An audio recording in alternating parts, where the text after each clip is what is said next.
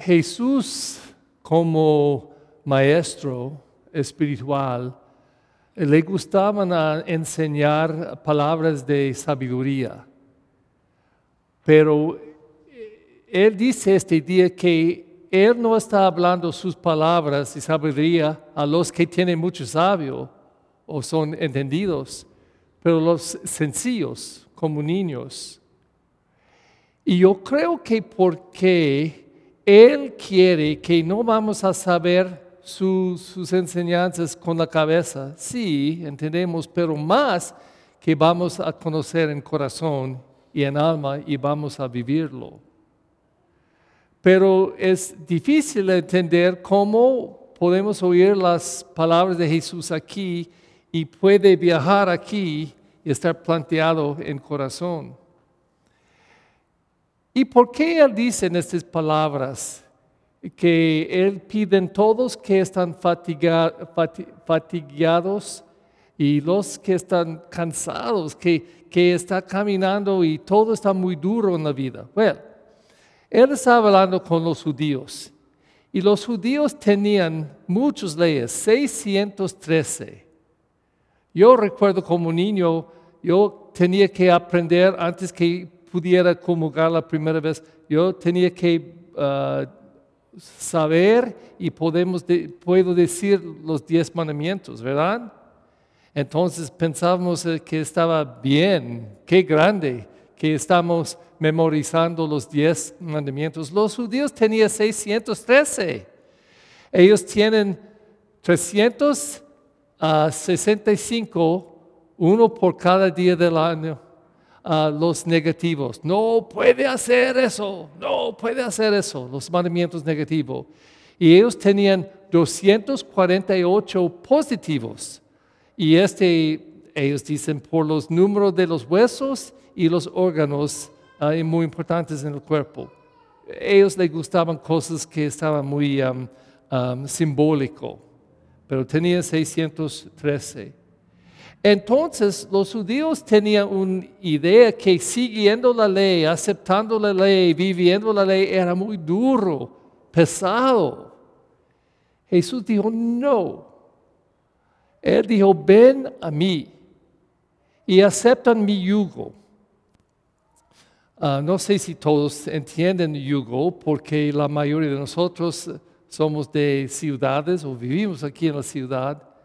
Pero los que vivieron en un campo con animales que estaban llevando la plow, pero estaba trabajando por el campo, que ellos tenían un pedacito de madera que estaba conectado con los...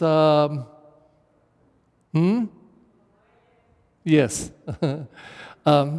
Entonces ellos estaban caminando y estaban volteando la tierra que pudiera plantear la semilla. El yugo estaba muy pesado y era mucho trabajo. Entonces Jesús usando eso, un yugo, pero Él dice su yugo es suave. ¿Cuál es el yugo de Jesús? Mira, es su yugo. Pero no es solamente la cruz, es el amor de la cruz.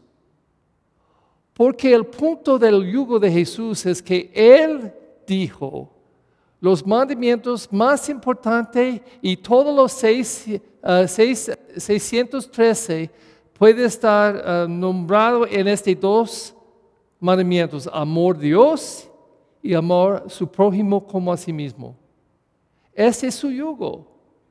Y Él estaba siempre predicando este yugo, amar siempre, amar y perdonar.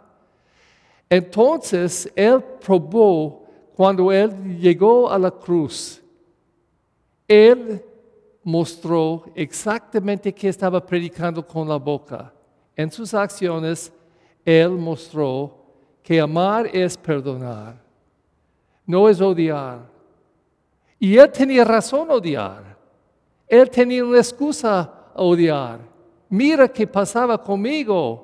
Después dando mi vida por 3 años, predicando y sanando y introduciendo a la gente al reino de Dios. Pasó.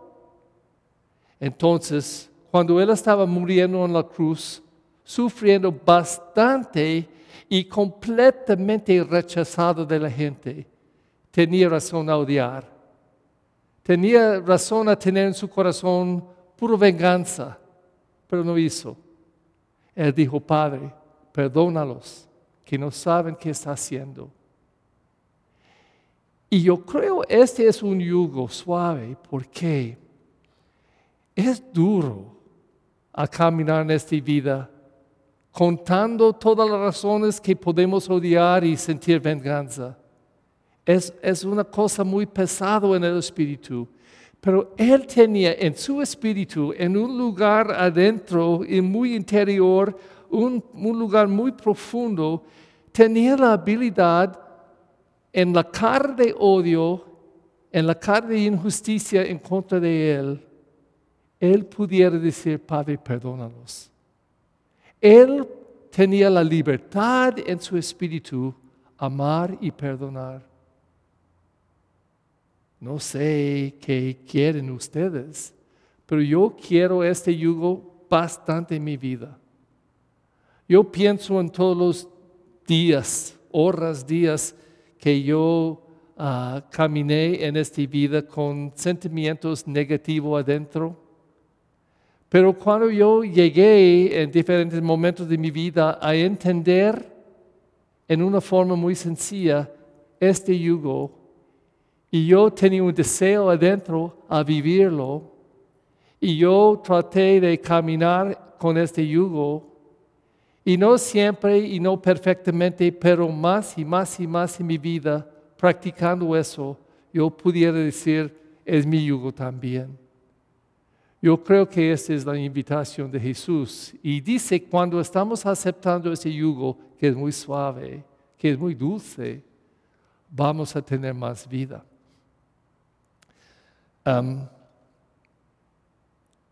Yo creo, en mi vida, algunas veces, algunas personas pensó que yo era una movie star.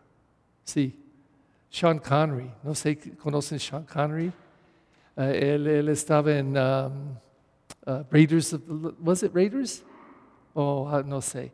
Pero a veces cuando estoy caminando en la calle, 4 veces yo creo, yo pasé a una persona que fui como eso. ¿Es Sean Connery? Pensando yo era este actor. Yo digo, no, yo no soy él. Y hay un sacerdote, un amigo de mí, que es furioso cuando yo digo eso. Pero yo pensé, qué interesante, una persona pensó, buscando mi cara, que yo era este actor.